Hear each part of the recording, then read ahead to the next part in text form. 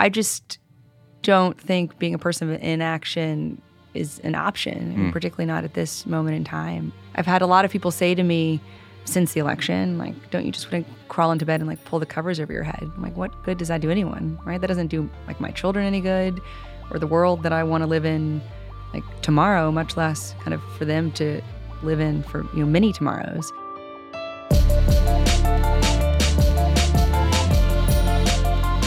Hello, everyone. Welcome to the Let's Give a Damn podcast.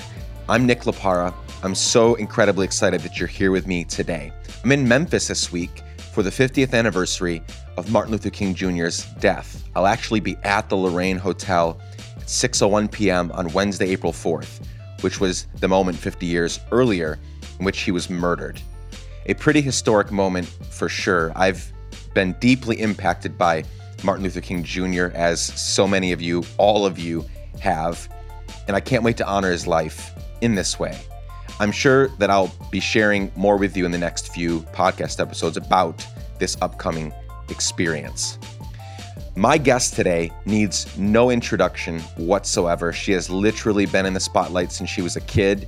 She's been through so much in her life. I've admired her for quite some time for many reasons, but one of the main reasons is that she has not only survived, but thrived in so many ways. And you'll hear more about that in our conversation. I sat down with Chelsea Clinton last week in a conference room at Glenview Elementary School in Nashville, Tennessee. We had a short but impactful conversation. So without further ado, here's my conversation with Chelsea Clinton.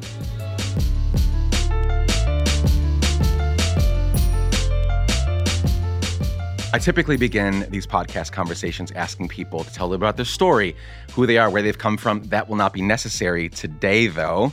So welcome to the podcast, Thank Chelsea you. Clinton. I'm happy to be here. Thank you so much for being here. Let's dive right in. We have a little bit of time, and I want to get to as much as we can. So let's begin, because I want to get this in, talk about the books. You're on a book tour right now.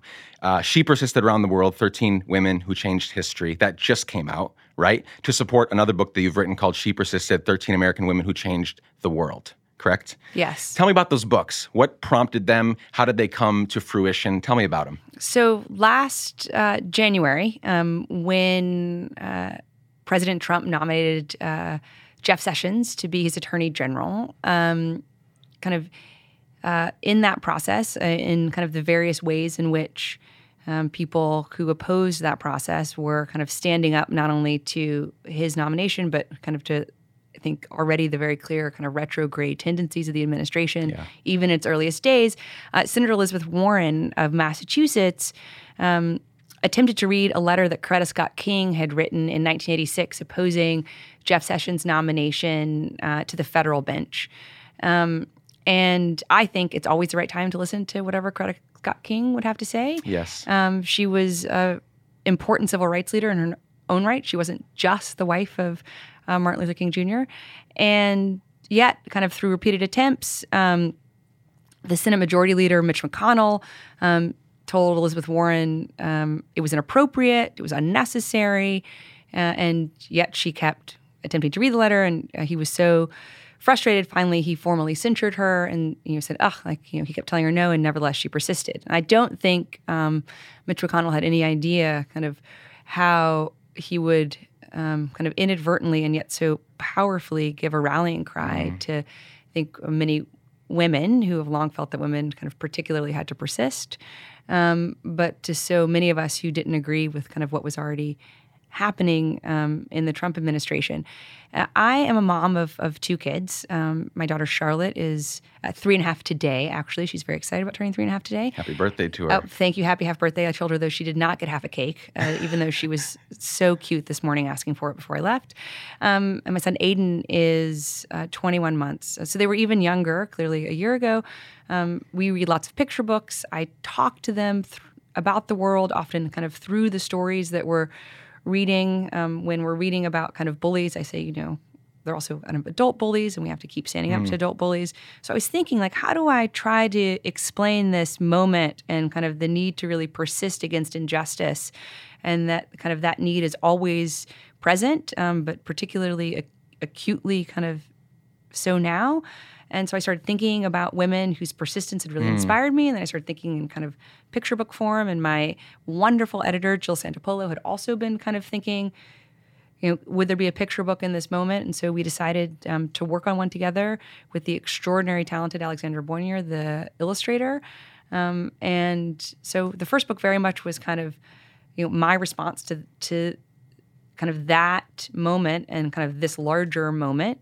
And then I've been so humbled by kind of the resonance that She Persisted had. And I thought, well, clearly there is a desire for even more stories of women whose persistence has kind of made a positive impact kind of in history and around the world. So then I wrote She Persisted Around the World to kind of share, celebrate, amplify kind of just even more women whose persistence I think is important to know, but also kind of hopefully kind of catalyzes our commitment to persistence in this moment. Absolutely. As a father of 2 girls and 1 little boy, thank you very much for doing that. Is there any story in this new book or both the books that sticks out to you, one that you want to share with the audience? What was really important to me kind of was more the collection of stories. The kind of unifying theme of persistence, that these weren't just kind of women who had been granted kind of extraordinary kind of gifts and talents, but whose persistence kind of had to marry to those gifts and talents to be able to kind of make the contributions they felt called to make. And it was important to me in both books to have women who kind of worked and achieved in different fields, kind of activism, the arts, kind of sports, journalism, kind of law, kind of the environment. And so for me, it was really the totality of the stories that I hope kind of is most powerful. I do, though, love hearing from readers, particularly young readers, like your children, kind of what their favorite stories are. And I've been so struck by how many particularly little girls, although a couple little boys told me they were so happy to now know Virginia Apgar's story. And Virginia Apgar's story was actually the story that I learned most recently. So in She Persisted, the 13 women, I remember when I kind of first encountered these women. I remember learning about Claudette Colvin in 7th grade, and I remember learning about Nellie Bly in college, and I remember kind of my mom talking to me about Helen Keller and Harriet Tubman. But I didn't learn about Virginia Apgar's story until I was pregnant. And my wonderful doctor said, the first thing that will happen after your baby is born is we'll perform something called the Apgar test. And I just was so surprised.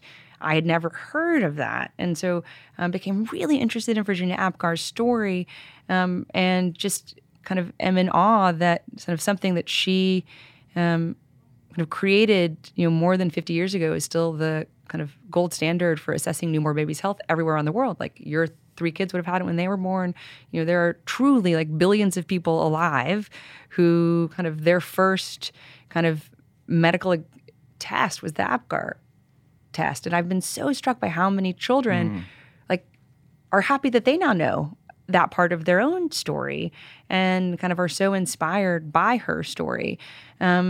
So that's just been, I think, particularly kind of fun for me to hear what readers really kind of are drawn to and kind of how many have really been drawn to Virginia Apgar's story. I love that. I recently returned from Honduras from a trip with my friends at World Vision, seeing successful water projects and communities that still need water. You and your father a few years ago went to Myanmar and Rwanda, correct? To see the similar water projects. Do you remember anything from that trip that stood out to you? How is that trip had an impact on your life on a long-term basis? I've been so grateful for the opportunities to work with World Vision, kind of specifically to work with Procter & Gamble through their partnership kind of with World Vision and other NGOs. They've now distributed kind of packets that enable kind of literally billions and billions of clean water.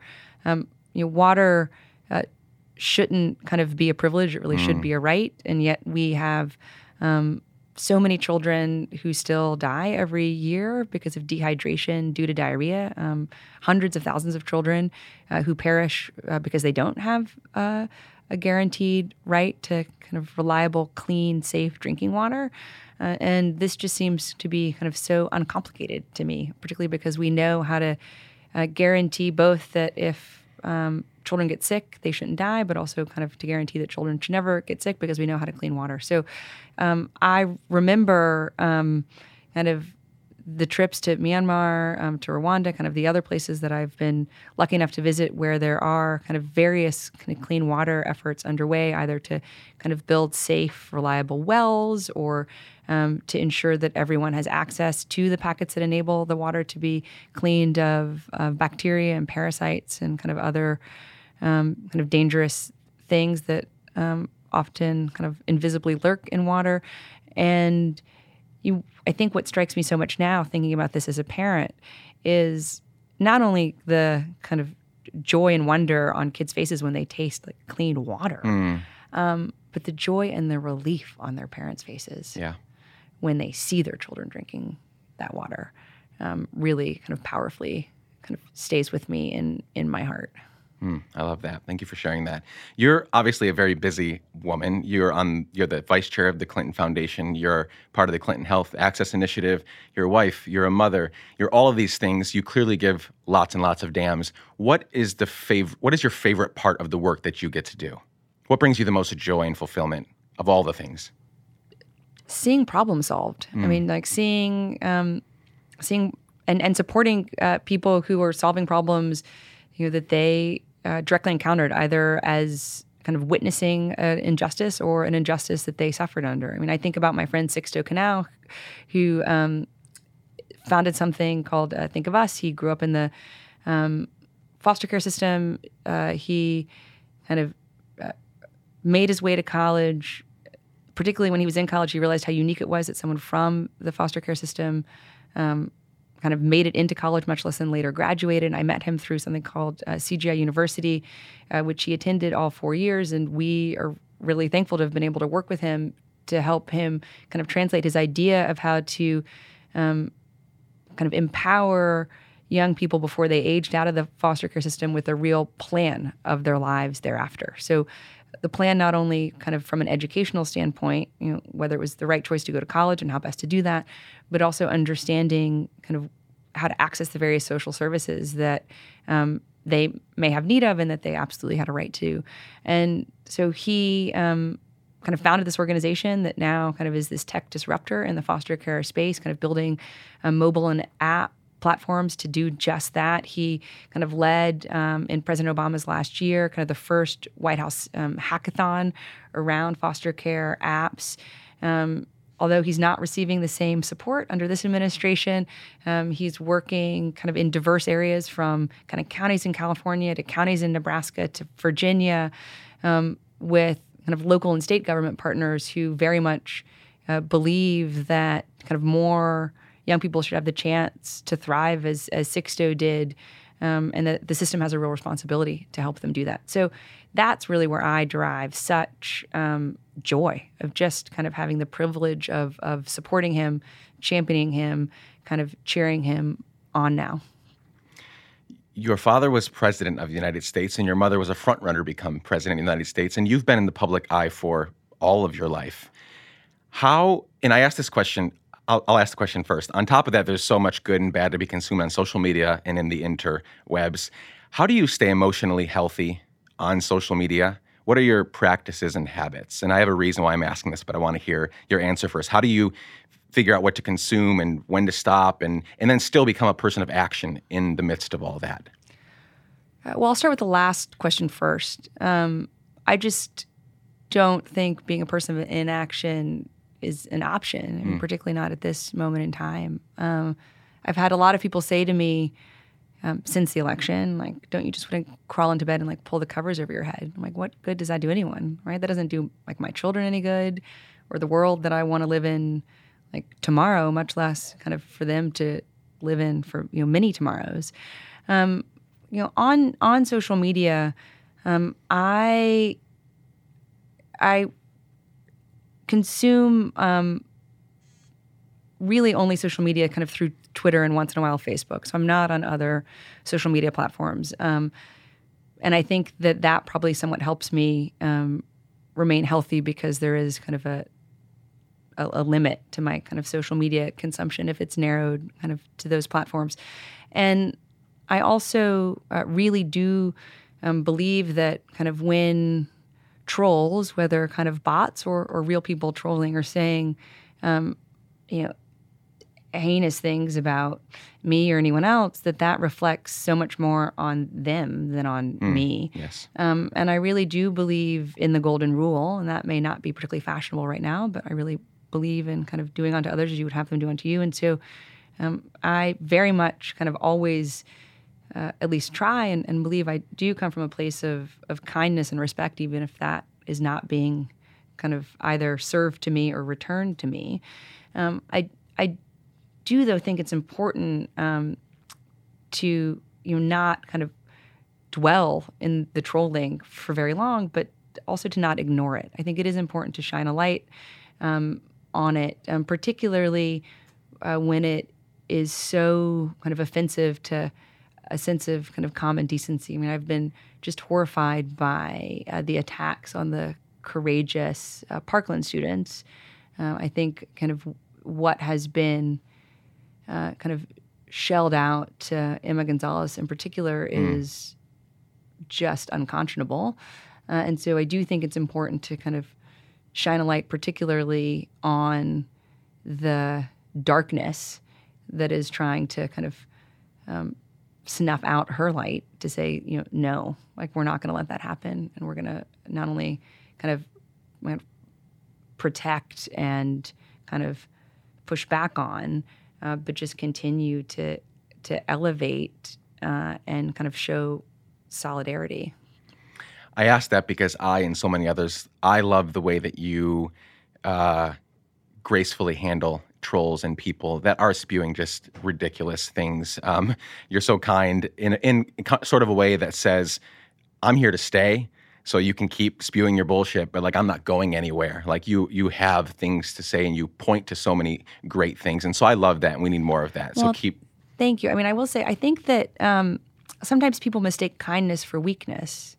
It's not weakness. Being kind is still very much a way of affirmatively engaging in the world. I just have no interest in trafficking in vitriol. It's not how I think. It's not how I feel. And it's also kind of not what I ever want to role model for my children. And so, thank you for saying that. It's not it's not something that I have to try to do. It's just, thankfully, kind of what I believe is the right thing to do. Yeah, I love that. Thank you. Do you have one, if you were to narrow it down, we don't have a ton of time, do you have one piece of advice? The people listening to this podcast, they are either people that are already giving a damn in this way or that way, and then there are a lot of people that haven't quite leapt into that. They haven't figured it out yet. They're still kind of just passively living, figuring it out. If you had one piece of advice to kind of wake them out of their slumber and say, it's time, like, there are things to do, what would that advice be? Well, goodness, I think if you're still slumbering, maybe you need to just pay more attention. And I don't mean that to sound harsh, but I think everything that anyone cares about is under assault right now. I mean, whether we care about a woman's right to choose, or LGBTQ rights, or gun violence prevention, or kind of quality public health programming, or public education, like national security, the environment, clean water. I mean, we're now more than 3 years into like Flint not having clean water. Almost, I think whatever it is you care about, like, it's under attack right now, either through purposeful cruelty, kind of purposeful incompetence, or purposeful ignorance. And so I would just say, kind of, the next step, hopefully, is then to try to do something about it. And I think every action really matters. So I took my daughter to the March for Our Lives on Saturday in New York. And maybe you couldn't go to the one here in Nashville, but you can still talk to your mayor, your city council, your state legislatures, your governor, your congressperson, your senators, right? I mean, there kind of is always something to do on whatever issue you care about. And I would just say, make sure you're registered to vote, make sure everyone you know is registered to vote, and make sure you vote in every single election. I have 2 little girls. They're 5 and 6, and I'm raising them to do great things. I want, whatever that means for them, I want them to do great things. In light of the books that you have written, what is your message for little girls and little boys out there growing up in today's very divided political and societal climate? What is your advice to them as they develop who they are and what they plan to do? Well, I would say they're really lucky to have a dad who recognizes that part of raising children is helping to equip them to navigate like those dynamics that you talked about. And I would wish that for every child. And we were sitting here in this, and we're sitting here in Glenview Elementary School, and clearly having had the chance to meet the principal and meet some of the teachers, the librarians. I would wish that every child would get to go to a school like this, right, where there is a nurturing, supportive environment to help kind of kids flourish. I think a few things are really critical. I think one, helping and expecting kids to always be curious, right? Curious about the world around them, whether that is kind of their neighborhood, their city, kind of our country, like the larger world, kind of teaching kids resilience, right? That kind of persistence is necessary. Kind of teaching kids that not only is it okay to have an opinion, that we expect you to have an opinion, but that you have to be able to back that opinion up kind of with real facts, right? I think it is important that we still like focus on facts and helping kids think critically about kind of the sea of information, some of which is fact-based and some of which is very much not fact-based, that they will grow up within so that they're able to recognize what is a fact, what isn't a fact, kind of what can be kind of mustered for an argument and what can't be. To have the humility to always ask for help, right? Like none of us can do kind of anything important alone, I think. And to recognize that even if they're 5 and 6, they're already citizens, right? And their voices deserve to be heard. And if they're in the practice of kind of using their voices now, hopefully they're going to be in the practice of using their voices kind of for the rest of their lives.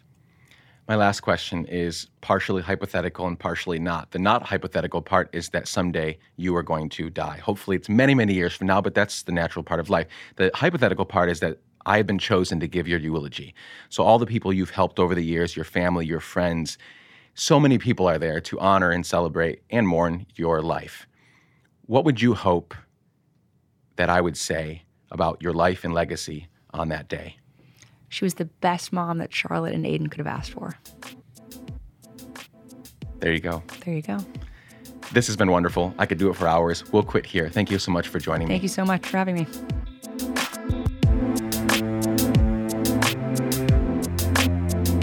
Friends, thanks so much for listening in on my conversation with the delightful and inspiring Chelsea Clinton. So many nuggets of wisdom throughout our chat. I hope something or some things stuck out to you. Quick note before I let you go. I have migrated all of our podcast episodes and show notes and everything else onto my website recently. So check out letsgiveadamn.com for all the episodes. More specifically for this podcast episode, check out chelsea.letsgiveadamn.com for show notes, for links, and everything else to buy her books, to listen to this podcast episode. Please use the links provided in the show notes if you plan to buy her books. Those are Amazon affiliate links, and that'll help support this podcast in a small way. I hope you do buy her books. They're amazing. Friends, thanks so much for joining me today for this conversation. So many great things to come. I hope you'll join me next Tuesday for an inspiring conversation with yet another damn giver. I love you all. Bye for now.